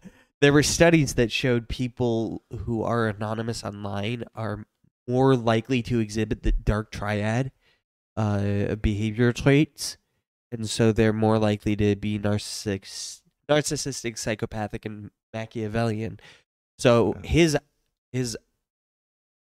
ill-formed idea was that is pretty smart, if you removed anonymity, you would remove the ability for people to be so horrible. And I don't know if anyone's experienced people being horrible to them online more than Jordan Peterson has with the left. Hi. Yeah. Oh yeah. Actually, you're up there. You're up there. Well, I will say that. I will say this. Before you explained that to me, I said it was probably going to be gay, and lo and behold, it was very gay. I don't agree with him, but I can understand the thought process of coming to that conclusion. Yeah. It's just short-sighted. It is birthed out of the silencing of information and the silencing of voices, right? So nothing just spontaneously occurs. There's always some fodder, that starts a movement. These anon accounts that come up, it's because, well, maybe they were silenced before, or maybe they have some personal loss in their life. But they're anonymous because, to Josh's point, like they're afraid of losing their jobs because we are this far. These anon accounts, like they exist because of where we are. And I think that if we allowed people to speak freely, you wouldn't have these accounts anymore. But because there is so much censorship, right? And my page, I have like 51,000 followers now. I've blocked maybe 10 people because I want my page to be the entire expanse of Twitter, right? Or X. Come say what you want to say. I'm not going to block you. Because I think it's important to see who people are. It's important to see what they say so you can draw conclusions. I either agree with this person or I don't. The second you shut them down, how do you know? I have like 400 to 500 of those porn bot accounts blocked now. Yeah, the one that gets posted every single time I make a post, one of them pops up and goes, "What do you think about these?" And it's a hidden image, and I immediately hit hide reply block immediately. I don't look at them or anything because I'm like a happily married man. I do, and I'm very friendly, bro. I have an Italian wife, okay, and I'm not trying to die in my sleep. I interact. I want to be. I'd like to become an old man and watch my kids grow up, and I have a 5 foot even Italian wife. Okay, it's scary. Bro. I always comment though. Scary around here, bro. I know you do. I just send back like a picture of Chris eating an ice cream cone, like I'm ready. That's good. I comment as if it's a real person. I used to get political spam texts, and every time I would get one, I would send back the most vile meme I had, and they stopped. Nikki Haley's been blowing up my phone. I know she wants it to be the Gaza Strip, but yeah. Oh, jeez. That was a good joke. I'll put that one in the stand-up. I'm going to put that one in the stand-up. Okay, we got to talk about the Jew tunnels. Okay, Jew tunnels? Okay, we're getting to the end of this thing. We'll do the Jew tunnels, and then we'll end on Star Wars. Oh, yeah, you really wanted to Yeah, I really wanted to talk about the new Star Wars franchise that they're trying to set up and how the new woman director has decided her whole goal with Star Wars is to make men uncomfortable. And I just want to let her know that the Star Wars franchise made men uncomfortable in the 90s when they put out the prequels. It's too late, lady. Yeah. It's over. Mm-hmm. It got real uncomfortable the first second Jar Jar Binks came on screen. Jar Jar Binks is one of my top 5 Star Wars characters. I love him. No, he's one of my favorites. Oh, I knew it. Hold on. Get out. You're out. You're out of here, buddy. Bye-bye. When I saw the Phantom Menace. He was hilarious. Jar Jar Binks? Yeah, you can't come on the show. Jar Jar Binks. I love Jar Jar Binks. One of your favorite characters. Yes, I love Jar Jar Binks, unironically. So 4, 5, and 6 is actually ahead of its time because it was doing sibling porn before it actually really took off. True. It's true. Yeah. In the 20s. Stepbrother, what are you doing? Stepbrother, what are you doing? That was way before Pornhub, dude. You're gone, dude. You got to get off the show. You can't be here anymore. Jar Jar Binks is objectively one of the worst characters in the entire Star Wars franchise. You couldn't if you made Jar Jar Binks for a movie next year, it wouldn't. They'd be like, no, we're cutting it. They'd be like, yeah, cut that. It was the Yoko Ono. Here's the thing. Yes, yeah. If they put Jar Jar Binks in this next Star Wars film, I promise you would be a hit. Because my generation would go out in droves. No. If they teased him as a Sith Lord, absolutely. No. I'd be happy with the cameo where he's like carbon frozen in the background. Yeah, that'd be all right. I'd be all right with that. As long as I didn't have to hear him at all. No voice. Zero voice. And it was objectively one of the worst parts about the entire saga, dude. I can't believe this. Your favorite I was rapper, a literal child listen, when it came out, listen, and he was the haha funny man. Shush. Listen. Your favorite rapper is XXX Tentacion. Okay. Yeah. I have to remember that I have to take everything that you say with a grain of salt, dude. I have to. Because I'm the oldest guy in the room. Jar Jar Binks by like a year. Relax. Jar Jar Binks is the same voice as Darwin the Dolphin in Sequest DSV. I've never heard of that. That's an old video game, like a super old one. Like, really old, yeah. No. Sequest DSV was a show with Jonathan Brandis. Yeah. R.I.P. Echo the Dolphin. That was Sega. Hold on. Have you guys ever seen this conspiracy theory? Have you ever seen? They say that Adam Kokesh is Jonathan Brandis. That Jonathan Brandis faked his death and came back as Adam Kokesh. There's like legit YouTube channels like dedicated to this, like proving that it's the same person by their teeth and everything, dude. It's crazy. I got to do my own research. Yeah, you got to do it when you get off. Research okay, let's talk about the Michelle Obama's actually Tupac. Yeah, well, Michelle Obama's a man. Big Mike. Big Mike. We know. We know that here on this show. We're not afraid to say it. Okay. Listen, I'm not now, nor have I ever been suicidal. It's the teeth for me. Yeah, it's the shoulders and the swinging dick for me. You know what I mean? Okay. Yeah. Okay. Big Mike's hung. Teeth. Yeah. It's the fact that spoken about my wife and called her a dude's name twice. Yeah, on accident. That happened on my college campus. I was like 200 feet away or something when that happened. I was in the music. Yelled the N-word at some people 20 feet away. He was 20 feet away yelling the N-word at a bunch of black girls. Jeez, dude. No, it wasn't black girls that was yelling at. I was racist for 3 hours once. It was white girls, and they deserved it. They should have white guilt. Yeah. Yes. Yeah. Well, I did it to the football team as well. Oh. So 6'7", 320-pound man walks in. Iowa football team? What? Yeah. No, Drake. Mike. What is Drake? How do you pronounce it? They're just crying of laughter because I cannot intimidate these fuckers. Okay. We are at an hour and 30 minutes now. We did an hour and 30 minutes. Jesus. But we got to talk about the Jew tunnels, dude. Okay. Yes. This is the most bizarre thing that I think in the entire news cycle for the last Correct. Week. It's not even just bizarre. It's like so far. It's like the memes have come to life. Right? And yeah. And like this is just crazy. And then there's a dude at the ADL, right? That saw the Jewish guy. No, that saw the Jewish guy popping out of the sewer grate and just chucked his computer across the room. He quit. He had to quit on the spot. He's like, or at least clocked out for the day. We're fucking done. Yeah, we're done. We're out of here. This is New York, right? This is New York. It's happening in. Yeah. Okay, so grain of salt. It is New York, right? Right. A lot of crazy stuff happens there. Are we sure these aren't like Harriet Tubman tunnels? No, they were built in the last between a synagogue and a bathhouse. No. The bathhouse is a rumor. There's 3 different narratives. It goes to I saw the map. Narratives. I saw the map of the tunnel, and it goes from the synagogue to the Children's Museum. Anecdotal. And there is some video out there that was supposed to be of the tunnel, but I don't think that's real video. I don't think that's really the tunnel. Where did you get this map? No, it's online. They show that they traced some urban explorers went and found it and traced the tunnel to where it goes. And shit! Like a Blair Witch thing. Yeah, like they went in there with a video camera and everything. That's where they found the old dirty high chair. And, that's a suicide mission. Yeah, some other things. But anyways, so here's my biggest concern about this, right? Like your grenades are silver coins. The Jews at the synagogue were ready to physically fight the police to keep the tunnels. Yeah, I mean, the videos are very clear. They were ready to fight the police to keep them out of. Which, good on you, dude. If you're gonna fight police, I'm proud of you. Why do you think they were fighting the police? Well, I don't know. But here's the other thing: is the city of New York, instead of investigating, just decided, well, we're gonna go fill these tunnels in. Oh, that was part, the request of that the part owners. makes sense because it can compromise the structural integrity of the roads or buildings above it. Yeah. Right, but it wasn't the police saying that we're going to come fill this in for safety reasons. It was the owner of the synagogue, Right. Said, we're filling it right now. Filling it. take care of it right now. Right now. So that's Do it what right now.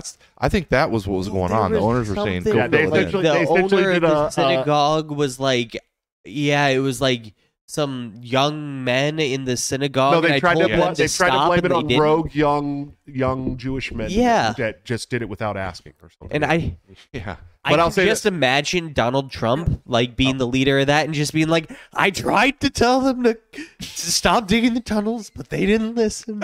They didn't listen. These young rapscallions. Wow. They just beautiful tunnels. They just dug their Jew tunnels. You're no Shane Gillis, buddy. Don't ever. I can do the cadence Don't ever a do the little Trump bit. impersonation ever again. I can do the cadence a little bit. I You are can't no- do the voice. You are no Shane Gillis, my friend. I'm sorry.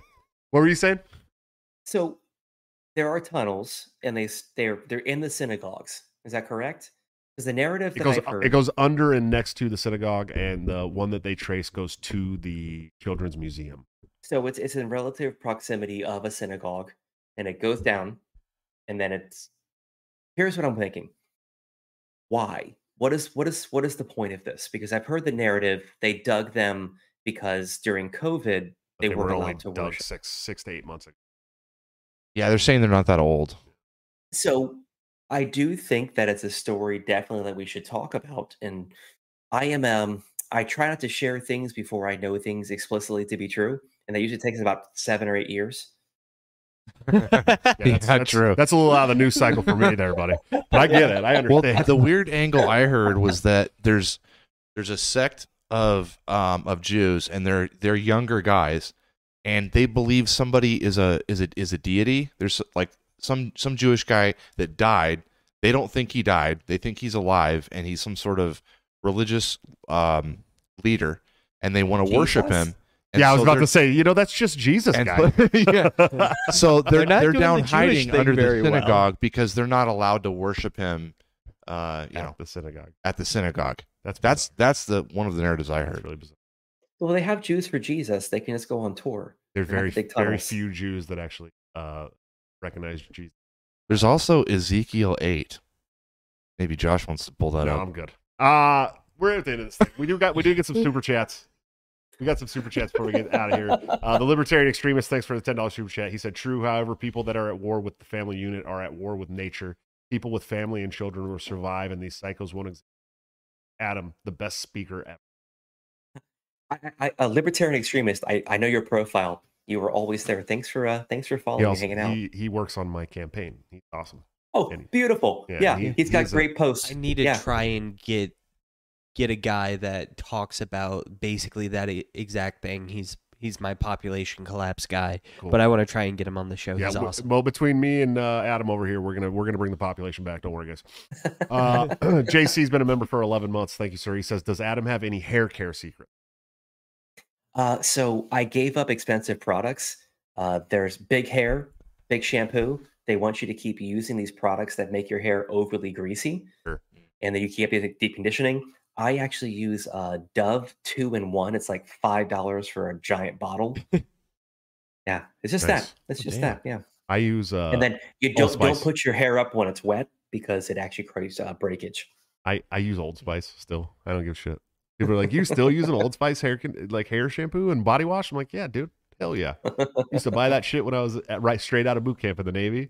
You'd take you to the BX and you can get, the big bottles of it for like $1.50. Oh yeah. Is either that or that what was that really shitty off-brand soap that you could get in the military? White Rain, No, it was worse. Suave, No, worse. worse than White Rain. Like Yeah. Trey Iseme or whatever. No, Tresemme That's is fine. shitty. Tresemme. That's actually salon quality Yeah, at Tresemme's not reasonable bad. prices. No, I'm not going to remember the that's name of it. That's the shittiest shampoo I know of. Brown Water Squid, $5 super chat. Thank you, sir. He's a Florida guy that I should be seeing soon because I am supposed to next week, and I'm in Jacksonville. Oh, and then the weekend after that, I'll be in Conyers, Georgia, as well, all for debates. He says El Presidente and the true Speaker of the House. Yes. Hey, yeah. Hey, man. Hey, maybe we give you that lectern back if we get in the White House. You know what I mean? I'm bringing my own. Yeah.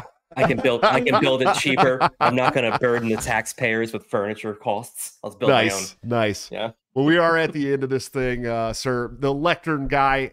Do you have a place people can follow you, listen to you, support you, all those good things? I'm exclusively on X or Twitter, as the boomers call it, at Lectern Leader. It's that down here on the thing over here. You can follow me there. We have a good time. I post a lot of fun things, a lot of family photos, a lot of vacation, a lot of just things I'm doing. I have a charity that I'm starting up.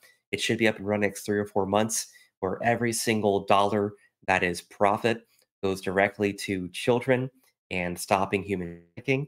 My page is also going to be monetized very soon, where every dollar from my page will also go to stop human trafficking. So every time you like, click, subscribe, comment, every single penny goes to the good fight. I love this guy. Anybody that's stepping up to go against child sex, human trafficking, and child sex trafficking is a absolute king, in my opinion. We, my wife and I, are in the Garden Gate Ranch Society here. They're an entire nonprofit. Love it. Child sex trafficking. And our governor goes there. She goes to all the benefits and speaks, and she's a very big proponent. And I get a lot of guff for this because I'm a libertarian, but I like to say Iowa's got the best governor in the country right now. I don't care what anybody says. She's like super anti-child sex bullshit. She outlawed all the COVID mandates like entirely. She's fucking dope. She's a great governor. I don't care what anybody says.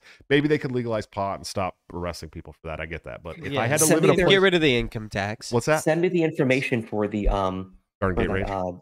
That charity. Yeah, I will. I donate to them monthly, not just a little bit, like $10 or whatever I can. But and we do. If I can, if they're let me look into them if they're like a really good charity, because I it's hard because they're faith-based. I'm starting my own because perfect. So maybe what I'll do is put up a Lectern for auction, because if they're doing good things, I would love to be a part of that. Oh yeah, they're a faith-based charity. They're really great. They do great work here, and they are based in Iowa, and they actually like house people that have come right out of human trafficking and stuff, and then they help them get jobs and heal and give them therapy and all that stuff. But it's all faith-based, completely faith-based. It's one of the greatest organizations, I think. And I do a lot of, when I do donate to a charity, because I don't have a lot of money to spare with all these kids, I make damn sure it's a good charity. You know what I mean? That's doing good work. Exactly. So, exactly. I appreciate it, man. Well, hey, listen, I'm a huge fan of yours, sir. I hope that everybody who watches this comes and follows you and gives you support and buys lecterns, because we're gonna get one for the studio for sure, guaranteed.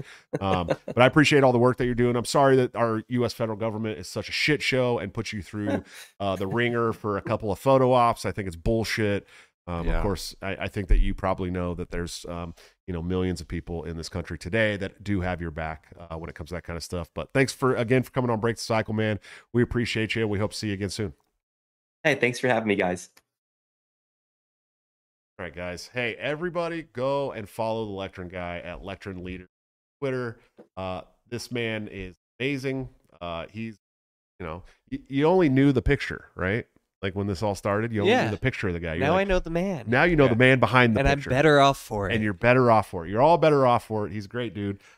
We have some great shows coming up for you. Of course, Sunday night, I will be returning from Tucson, Arizona for the debate in Arizona, hopefully to a debate here in Iowa if they can push it back a little bit. My flight doesn't get until 4, and they wanted to start the debate at 3. Either way, I'm missing the Dallas Cowboys playoff game, and that pisses me off, but I'll do it anyways. Okay. So we have that. I'll be here for the Des Moines debate. Of course, Mike Termott of Florida and Virginia. I think he went back and forth. He'll be in the studio on Sunday night. If you guys want to come over after the debate, you're more than welcome to. Oh, cool. Not, I'll bring him by maybe I'll bring one of the other candidates too. I don't know. We'll have some presidential candidates in the studio talking about the campaigns and the way the country's going and all that stuff. And then, of course, next Thursday, and I think we're only going to have him for about 45 minutes or so, but we'll have Dave DeCamp from antiwar.com will be on the show. One of my favorite anti-war country right now. I think is criminally underrated. He needs to be as big as my good friend Scott Horton. You got anything before we go, Ryan? Follow me on Twitter at BulldogGamer 28. And then the Polk County Libertarian Party, I created a Twitter for them recently. So if anybody wants to follow that, it is Liberty in Polk. That was gay, dude. Yeah, go follow me on Twitter too at Joshua at Large. Of course, if you're here and you've never heard us before, or you have forgot to subscribe to the channel, subscribe to the YouTube channel. Helps us bump the algorithm up and keep getting bigger and bigger and bigger. I think we do a pretty good show here. We put a lot of work into this damn show, man. So if you could just subscribe for free, that helps us a lot. Of course, we also would appreciate it if you became a financial subscriber to the show too, but I will force you to do that. I will force you to subscribe. For the price of a cup of coffee a month. Yeah, you help us get closer. We were on track to start flying guests into the studio. Took a little bit of time off, and we've slid back. So if you want to help us get there where we get flying in, bigger and bigger guests, like, we could have had the Lectern leader in the studio, and that would have been really cool. AJ, got anything before we go? Yeah, follow me on Twitter, poison_tip. I did just post Ezekiel 8 from the Bible. If you guys want to check that out in your own time. I'm reading it right now. Synagogue of Satan? Okay, all right. There's some digging involved. You have to dig into it. Yeah, there's a whole rabbi hole there. Guys, I love you to death. Thank you so much for hanging out with us. I hope you guys will all go follow our wonderful guests and my co-hosts and me, and we're going to continue to do this show. So we appreciate you. I'll see you next Thursday or Sunday for the show with Mike Tremont. Until then, don't forget to break the cycle.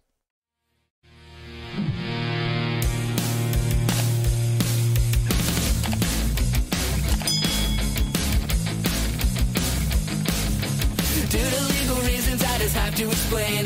The lyrics of my last song may seem to contain a violent call to action in the verse and refrain, but I just meant it in Minecraft. The helicopter part was in reference to GTA 5 and the things you do. So any violence you commit, I am not an excuse, because I just meant it in Minecraft. Wood chipper is my friend and he's constantly cold. Accusations of incitement getting totally old. Make your own choices, yeah, you have control, because I just meant it in Minecraft. Obviously I would never advocate force, unless there's due process and a trial, of course. And if you're convicted, we will make you a corpse in Minecraft, just in Minecraft. Nothing I mean, you know it. No product theaters, cause they're closed for COVID.